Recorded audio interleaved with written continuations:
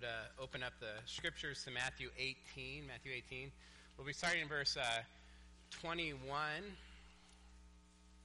I just want to encourage you, if you can tonight, to come to the evening service. We are going to have another baptism tonight. Starting at 6 o'clock will be our evening service. We'll have worship, baptism, and we're actually doing an answer and question time for Exodus. And we had a couple questions be sent in, and I saw them yesterday, and they're actually extremely hard questions. So if you want to see me sweat a little bit tonight, you can come. I thought I knew Exodus really well until I saw these questions, and all right, just got to think through this. With that said, Matthew 18, verse 21. If you would stand for the reading of God's word this morning. Then Peter came up and said to him, "Lord, how often will my brother sin against me and I forgive him? As many as 7 times?"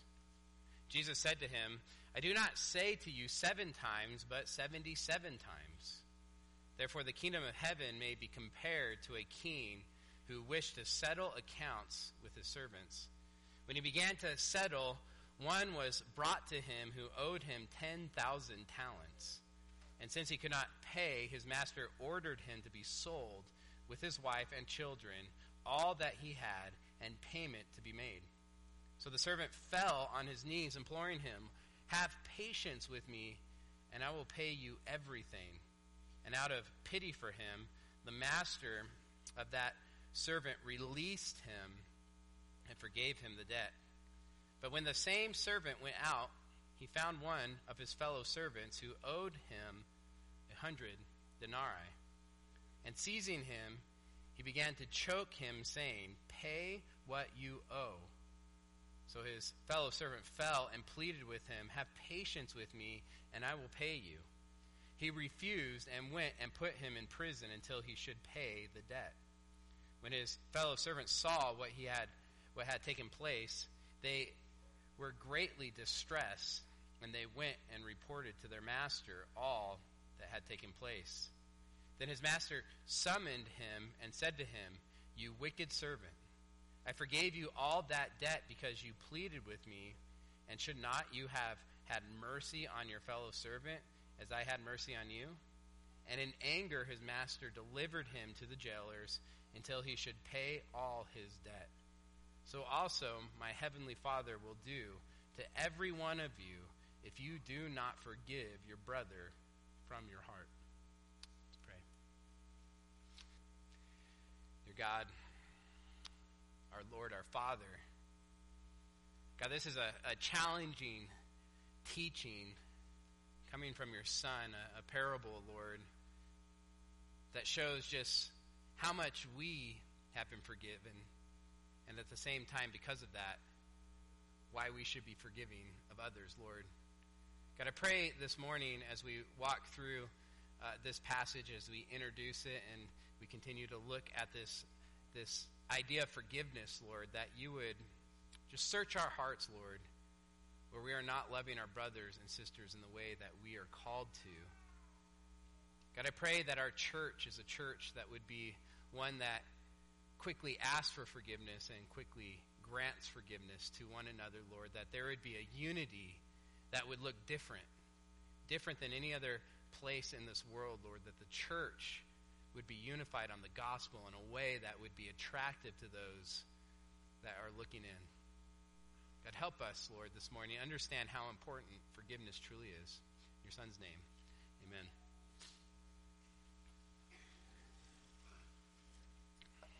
I want to start by thanking Daniel and Craig for preaching this last month and giving me time off from preparing a sermon weekly.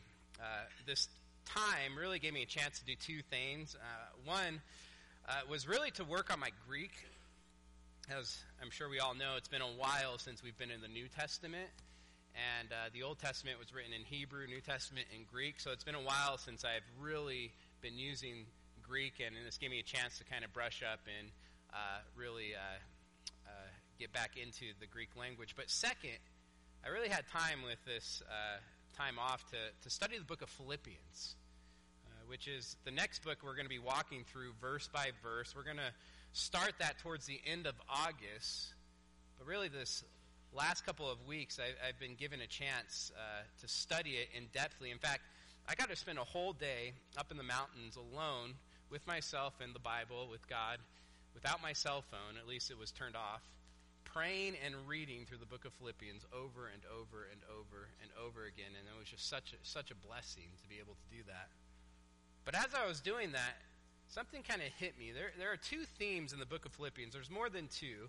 There's a couple major themes in the book of Philippians, but there's two themes that are just very common throughout the whole New Testament. The two themes that seem to be seen over and over and over again by the New Testament authors, they are the threat of false teaching and the importance of unity within the church. The threat of false teaching and the importance of unity within the church. And this really got me thinking as I was meditating on this, right? Why these two themes? Just over and over again, and especially the epistles to the church. There are major themes in 1 John. Again, 1 John was the first book I've ever preached through here at Country Oaks. The threat of false teaching, major theme in 1 John, and unity and love. It's what that book is known for more than anything else. Right? Love for the brethren, fellow Christians, and unity within the local body, the local church. Again, important themes in the book of 1 John. These two themes are found throughout the book of Ephesus, Ephesians, or the book 2, the Ephesus, the church in Ephesus, Ephesians, which is the book I preached through just before Exodus. Now in Philippians, as I'm studying through Philippians, again, two major themes, the threat of false teaching and the importance of unity. Again, meditating on this the last couple of weeks, it was just a reminder to me as a pastor that the threat of false teaching and disunity or divisiveness are major threats to the church. Two threats that the church should always be aware of. As pastors, we should always be aware of this. As church members, we should always be aware of these two threats to the church. Always fighting against. Now, false teaching makes sense to me. False ideologies, false beliefs is just how the devil attacks. He's the father of what? Lies. Lying is his nature. Lies are his weapons. He undermines the gospel by attacking truth. We see this right from the beginning of the Bible in the garden. The devil attacked truth by asking a simple question: did God actually say? He attacks God's word. So again, false teaching makes sense. It's a major threat, but why unity? Why unity? Have you ever wondered why unity is so important within the church? So important that almost every epistle written to the church, to local churches, deal with it at some level. Here's what I came up with. John 13:35. By this, all people will know that you are my disciples if you have love for one another. In other words, our witness as a church to our culture, to Tehachapi, to a lost world, our witness largely depends on the love found in here. Again, John 13:35. By this, all people will know that you are my disciples if you have love for one another. Therefore, unity is important. It's important to our witness as a church. Let me just ask a question. Who is going to want to be a part of a church if the church looks and acts just like the world?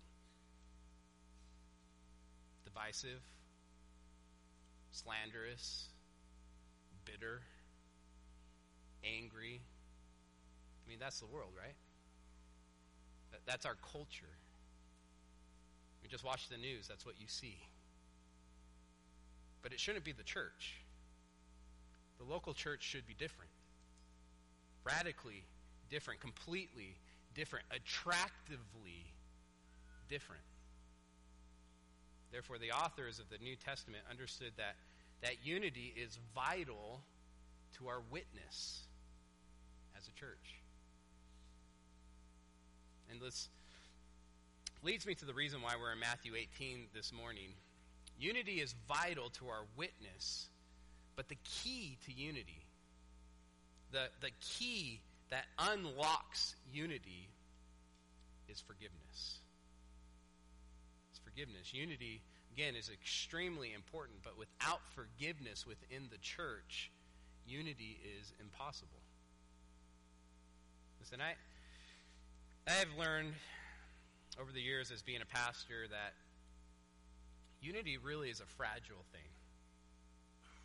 It's a fragile thing. It's something needed to be fought for. And forgiveness is the key to that unity. Therefore, forgiveness is just such an important subject. And I'm going to be honest, I don't think we're good at it. I don't think we're good at it. I don't think modern Christianity is good at it. I don't think we're good at asking for forgiveness, and I don't think we're good at granting forgiveness. I've just witnessed it in counseling within the church. People don't know how to ask for forgiveness, and people don't know how to grant forgiveness. Therefore, I wanted to do a sermon on forgiveness this morning. In fact, it's going to be a two-part sermon series based on the parable we just read, found in Matthew 18, 25 through 35. So today's just the first part. We'll finish this two-part sermon series next week on being a forgiving church. There's just 2 points this morning. We had way too much to celebrate to have a third point, so we're just going to have two. The context of forgiveness and the extent of forgiveness. The context of forgiveness and the extent of forgiveness. So let's start with the context of forgiveness. Again, Matthew 18, 25 through 35 is a parable, the teaching of Jesus that parallels life. That's where the word parable comes from. A teaching, a story that's to help us understand how we are to interact with each other, how to forgive. It's a famous teaching on forgiveness. Many of you have heard this parable a number of times, I'm sure. But this parable has a context. And it's an important context to really understand the parable. It's actually a response to a question asked by Peter. Look at verse 21. Then Peter came up and said to him, Lord, how often will my brother sin against me and I forgive him? How often am I to forgive my brother? 7 times? That's what Peter asked. Up to 7 times? Now, why did Peter ask this question? Don't get me wrong, it's a really good question. In fact, for how much we like to pick on Peter for putting his foot in his mouth all the time, he asks some good questions, or at least sometimes when he puts his foot in his mouth, it leads to good teachings on the other end by Jesus. And so I'm thankful for Peter's questions, and I'm thankful for this question. It's not out of nowhere, though. Matthew 18 is actually one long teaching by Jesus. So what did Jesus say or teach that provoked Peter to ask this question about forgiveness?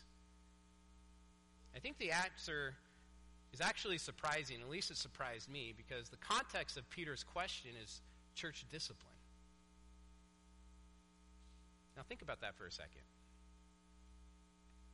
The context of Jesus' teaching on forgiveness is church discipline. I think that's surprising. In fact, I've thought about that for a while now. In fact, when you say Matthew 18, you don't think of this parable automatically. Usually you think of church discipline. I think it's surprising because most modern Christians, the church today, thinks of church discipline as something that's very harsh or unloving. In fact, most churches don't do it at all. They just disobey this command because it's a hard command. Matthew 18, church discipline is hard to do. And even those who know church discipline is biblical, it's a command that's been given to the church, they seem to want to use it as some kind of club to punish those who are in sin, a way of disciplining a sinner, a way of confronting a sinner with a list of grievances.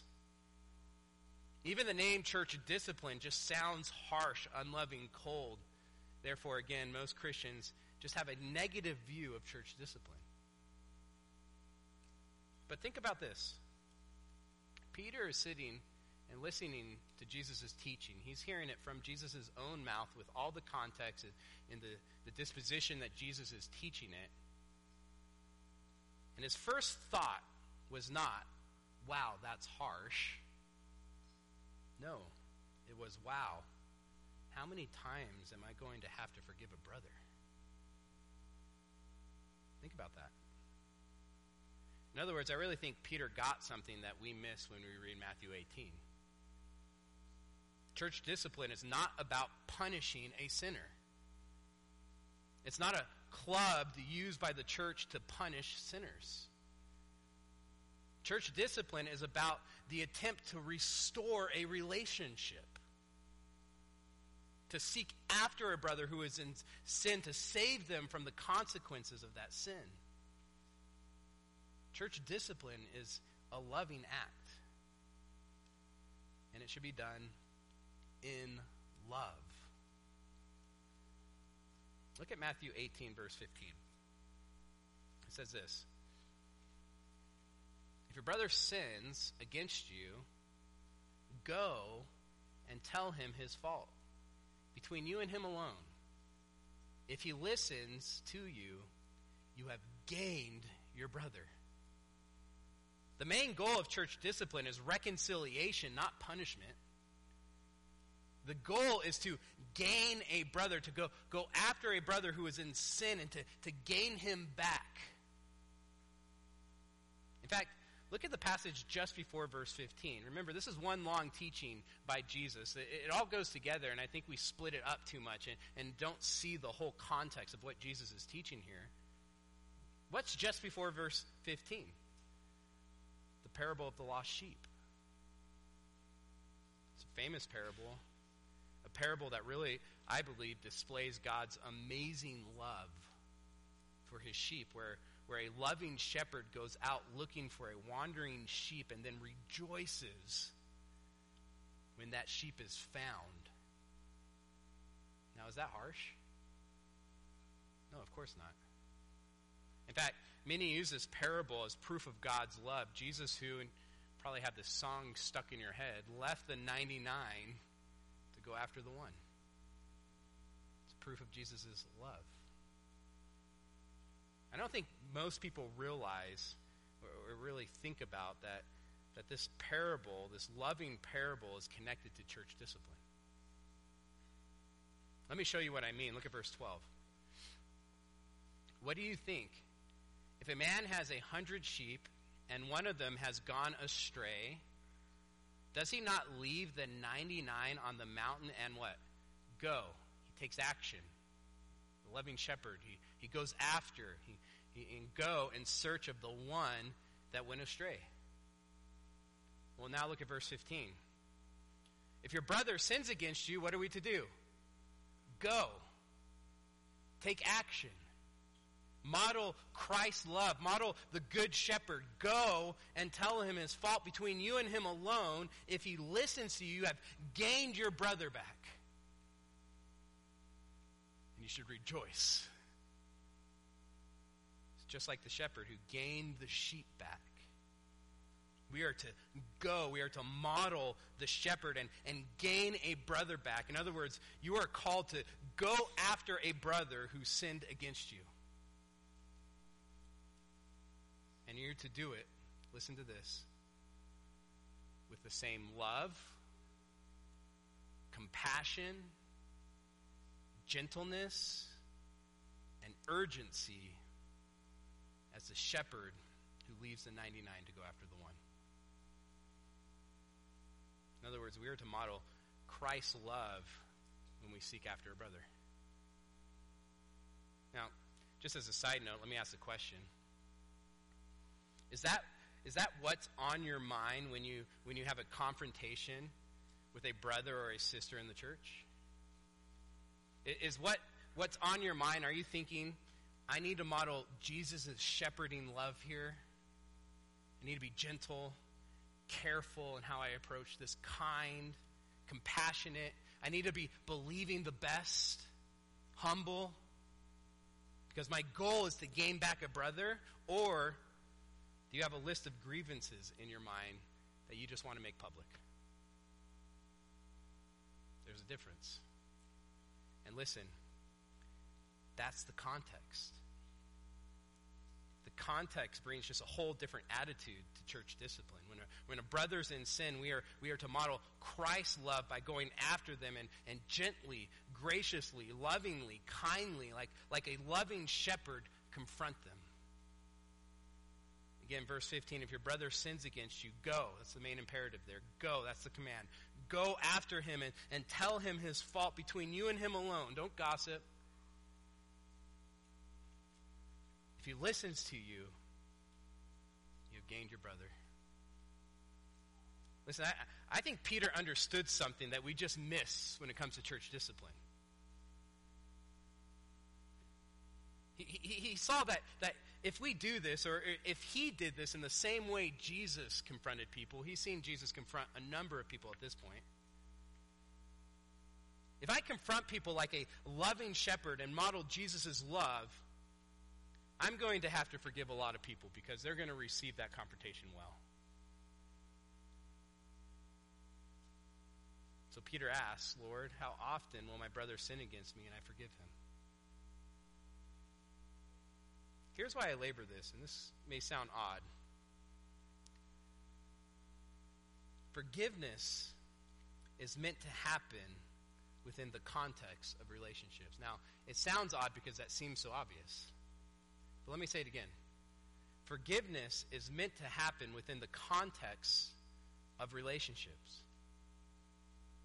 Peter asks the question about forgiveness because he knows if this is where loving confrontation will often lead. Again, loving confrontation to a person repenting and asking for forgiveness.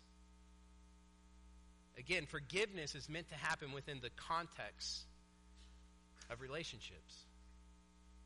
Let me just kind of walk through Matthew 18. When a brother sins against you within the church, you are to lovingly, it's underlined in my notes here, lovingly confront him between you and him alone, like the shepherd in verse 12, like Jesus.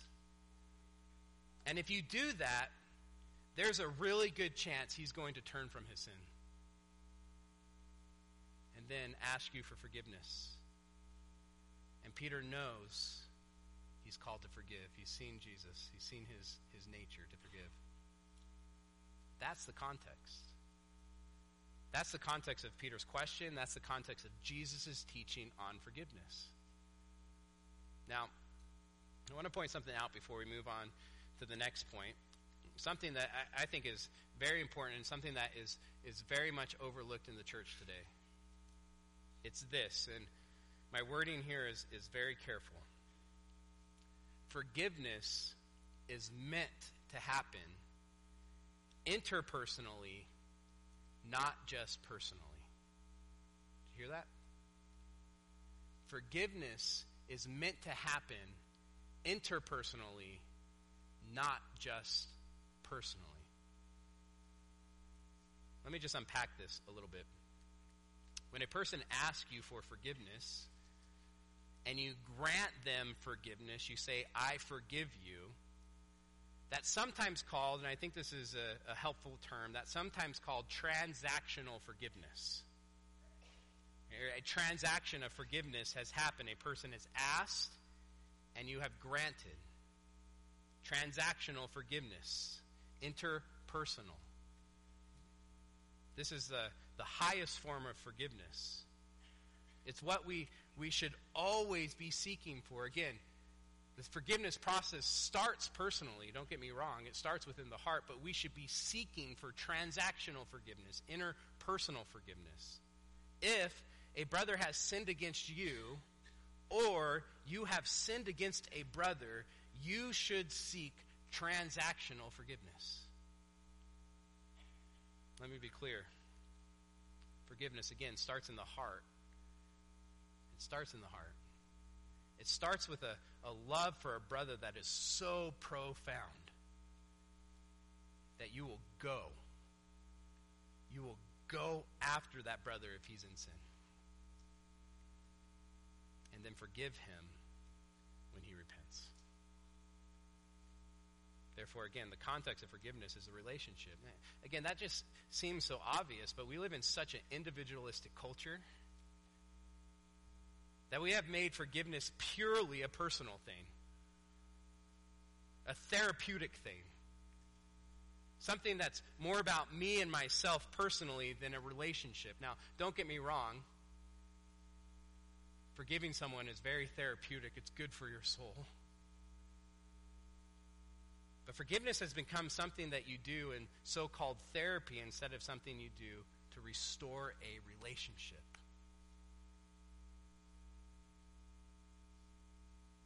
Now, let me be clear. You should and can let minor offenses go, personally, or just overlook minor offenses. It's something that's very commended in Scripture. In fact, Proverbs 19:11 says this: good sense makes one slow to anger, and it is his glory to overlook an offense, to just let it go. We don't need a bunch of sin police in our church. And to be honest, I think many of us need to grow a thicker skin. We get hurt way too easily. Just let it go. There's certain things that you can just let go within your own heart personally. But if an offense is not minor, something you can't just let go, or something that's really going to hurt that person that's in sin, you should always seek, if possible, transactional forgiveness. Again, the context of forgiveness is a relationship. Matthew 18:15 says this: if your brother sins against you, go and tell him his fault between you and him alone. If he listens to you, meaning he recognizes his sin, and then asks you for forgiveness, and you grant him forgiveness, that's transactional forgiveness. If he listens to you, you have gained your brother, you've restored the relationship. That's the goal. The goal is to gain a brother, to restore a relationship. The point that I'm trying to make is this. Again, the context of forgiveness is a relationship. It's the church. It's the body. It's relationships within the church. This brings me to my second point. Again, the context of forgiveness, the extent of forgiveness. Again, after hearing Jesus' teaching on church discipline, Peter has a question. This is verse 21. Verse 21 says this: then Peter came up and said to him, Lord, how often will my brother sin against me and I forgive him? As many as 7 times? Now, as I've said a couple times already and tried to make it very clear that Peter understood that if he models Jesus' shepherding love by going after his brother in sin, then he's also going to have to model Jesus' forgiving love when that brother repents. Therefore, he asks, how many times do I need to forgive a brother? As many as 7 times? Now, that number 7 actually tells us a lot. It tells us what Peter knew about Jesus. He knew that Jesus was a very forgiving person. And he knew that expectation was going to be placed on Peter. Let me explain why that number 7 actually shows a lot of Peter's understanding of Jesus. In rabbinical teaching, the rabbis taught that you were to forgive. But they also taught that forgiveness had a limit. Rabbis taught that you were to forgive a brother up to 3 times, but on the 4th time, you're not to forgive that brother again. So if a brother sins in a particular way, and then sins again in that same particular way, and then sins again in that same particular way, you're to forgive him up to 3 times. The 4th time, you are not to forgive him because obviously it's insincere. And so forgiveness is done at that point. So think about that for a second. Peter's been taught this his whole life, that you're to forgive 3 times, and the 4th time you don't forgive. The disciples, the apostles have been taught this too. But he knows something about Jesus. He just knows how forgiving Jesus is. So he thinks he's being very generous when he says, how about 7 times? That's more than twice as many as he's been taught his whole life to forgive someone. Peter is probably thinking he's being ultra spiritual or super gracious here, but again, he asks, Lord, how often will my brother sin against me and I forgive him as many as 7 times? Verse 22. Jesus said to him, I do not say to you 7 times, but 77 times. Now in Greek, this is an idiom. It could be translated 77 times like the ESV does, or it could be translated 7 times 70 times, which would be 490 times. Either way, the point is the same. You are to forgive endlessly. Endlessly. Jesus is taking Peter's number and multiplying it to a ridiculous amount. It would be ridiculous to sit there and go, okay, I forgave you once, twice, 3 times, and count all the way up to 77 times. I mean, you have to take records of every single moment. It's the point. It's ridiculous, especially if it's 490 times. The point is this. Our forgiveness should be limitless. Limitless. In other words, we are called to follow Jesus' example by going after a brother who's in sin. And if he repents, we are to forgive him. And we are to forgive him over and over and over again if necessary. We should be eager to forgive. We should be eager to forgive. As we're going to see next week in the parable, we've been forgiven so much. It's our chance to model God, model Christ by being eager to forgive a brother.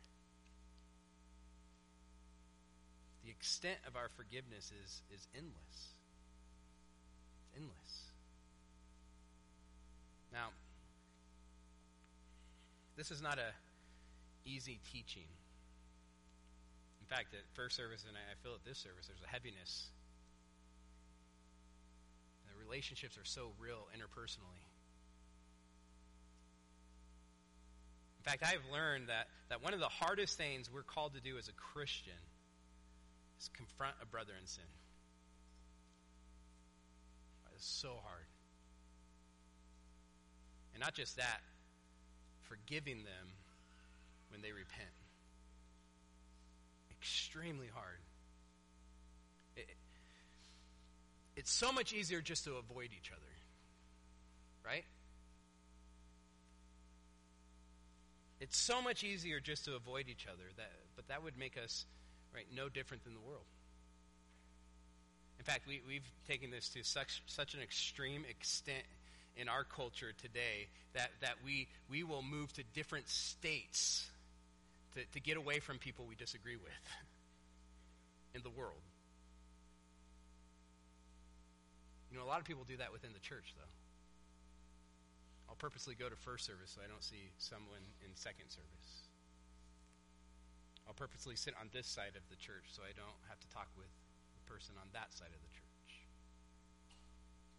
It is so much easier to avoid each other. Again, we have to fight for unity. Unity will not happen passively. It's an active battle. It's a purposeful battle. It's a battle motivated by love and the glory of God. And our greatest weapon in the battle is forgiveness. Forgiveness. Interpersonal, transactional forgiveness. That is our greatest weapon against the divisiveness of the enemy. Now, next week we're going to look at Jesus' parable on forgiveness. In fact, today's sermon is just an introduction to the real sermon next week. That's what happens when you give me time off. Next week, we're going to look at the heart of forgiveness, the motive behind forgiveness. Again, today's just an introduction. But let me end this way today. Because I want to end on a positive note. Because this is a hard calling. But think about this. In Matthew 18 throughout, and even in the parable, we're going to see very clearly, we are called to model God. By going after a brother in sin, going after him in a loving way, like Jesus the shepherd, but also we are called to model God by forgiving a brother who is in sin. In fact, Ephesians 32 says this, be kind to one another, tender-hearted, forgiving one another as God in Christ forgave you. If we are to model God's forgiveness by forgiving 7 times 70 endlessly, think about what that means about God. God's forgiveness is endless. It's endless. The extent of our forgiveness is to be unending because the extent of God's forgiveness is unending. I mean, that's good news. In fact, that's really good news because I'm sitting here this morning in the time of silence as I'm getting ready to take communion, and I'm reflecting back of the ways that I have sinned this morning and asking for forgiveness with the confidence that God will forgive me because his forgiveness is unending to those who are a part of his. Meaning, if you're truly saved, you've put your faith in Christ, you have trusted in him, you understand that your wages of sin is death and that he died on the cross for your sins, that he died not only for sins in the past, but the sins in the present, but also the sins in the future. That God's forgiveness is unending. Let me be clear. There is nothing that will be able to separate you from the love of God in Christ Jesus our Lord. That includes your failures if you're truly saved this morning. That's good news. And we're called to model that, as we will see next week as we continue our sermon series on forgiveness. Let's pray.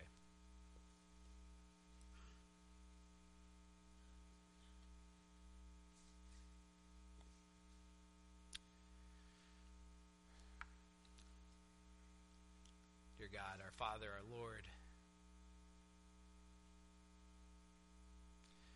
God, I thank you for your word so much. We have these hard commands to confront and to forgive, to have transactional forgiveness within a relationship, to not just avoid, to not just gossip or slander or be bitter within our hearts, that we are to let that go and go after one another, to reconcile relationships, Lord. That's a hard command, yet you modeled it so beautifully. As we see Christ confronting those lovingly. I think of the woman on the well and how gently Christ confronted her in her sin. That we are to model that gentleness, that love, the urgency that we see in the Good Shepherd as we go after the one. God, help us to have that heart, Lord. And help us to be not only willing, but eager to forgive. To grant forgiveness to the person asking for forgiveness. To reconcile a relationship. That we know unity is so important. That we would fight for it. That we would go after one another, that we would grant forgiveness, Lord. That this would all be motivated because of the forgiveness that we have found in you, Lord. God, I pray that our church would be known as a church that is a forgiving church, a church that is unified on the gospel. In your Son's name.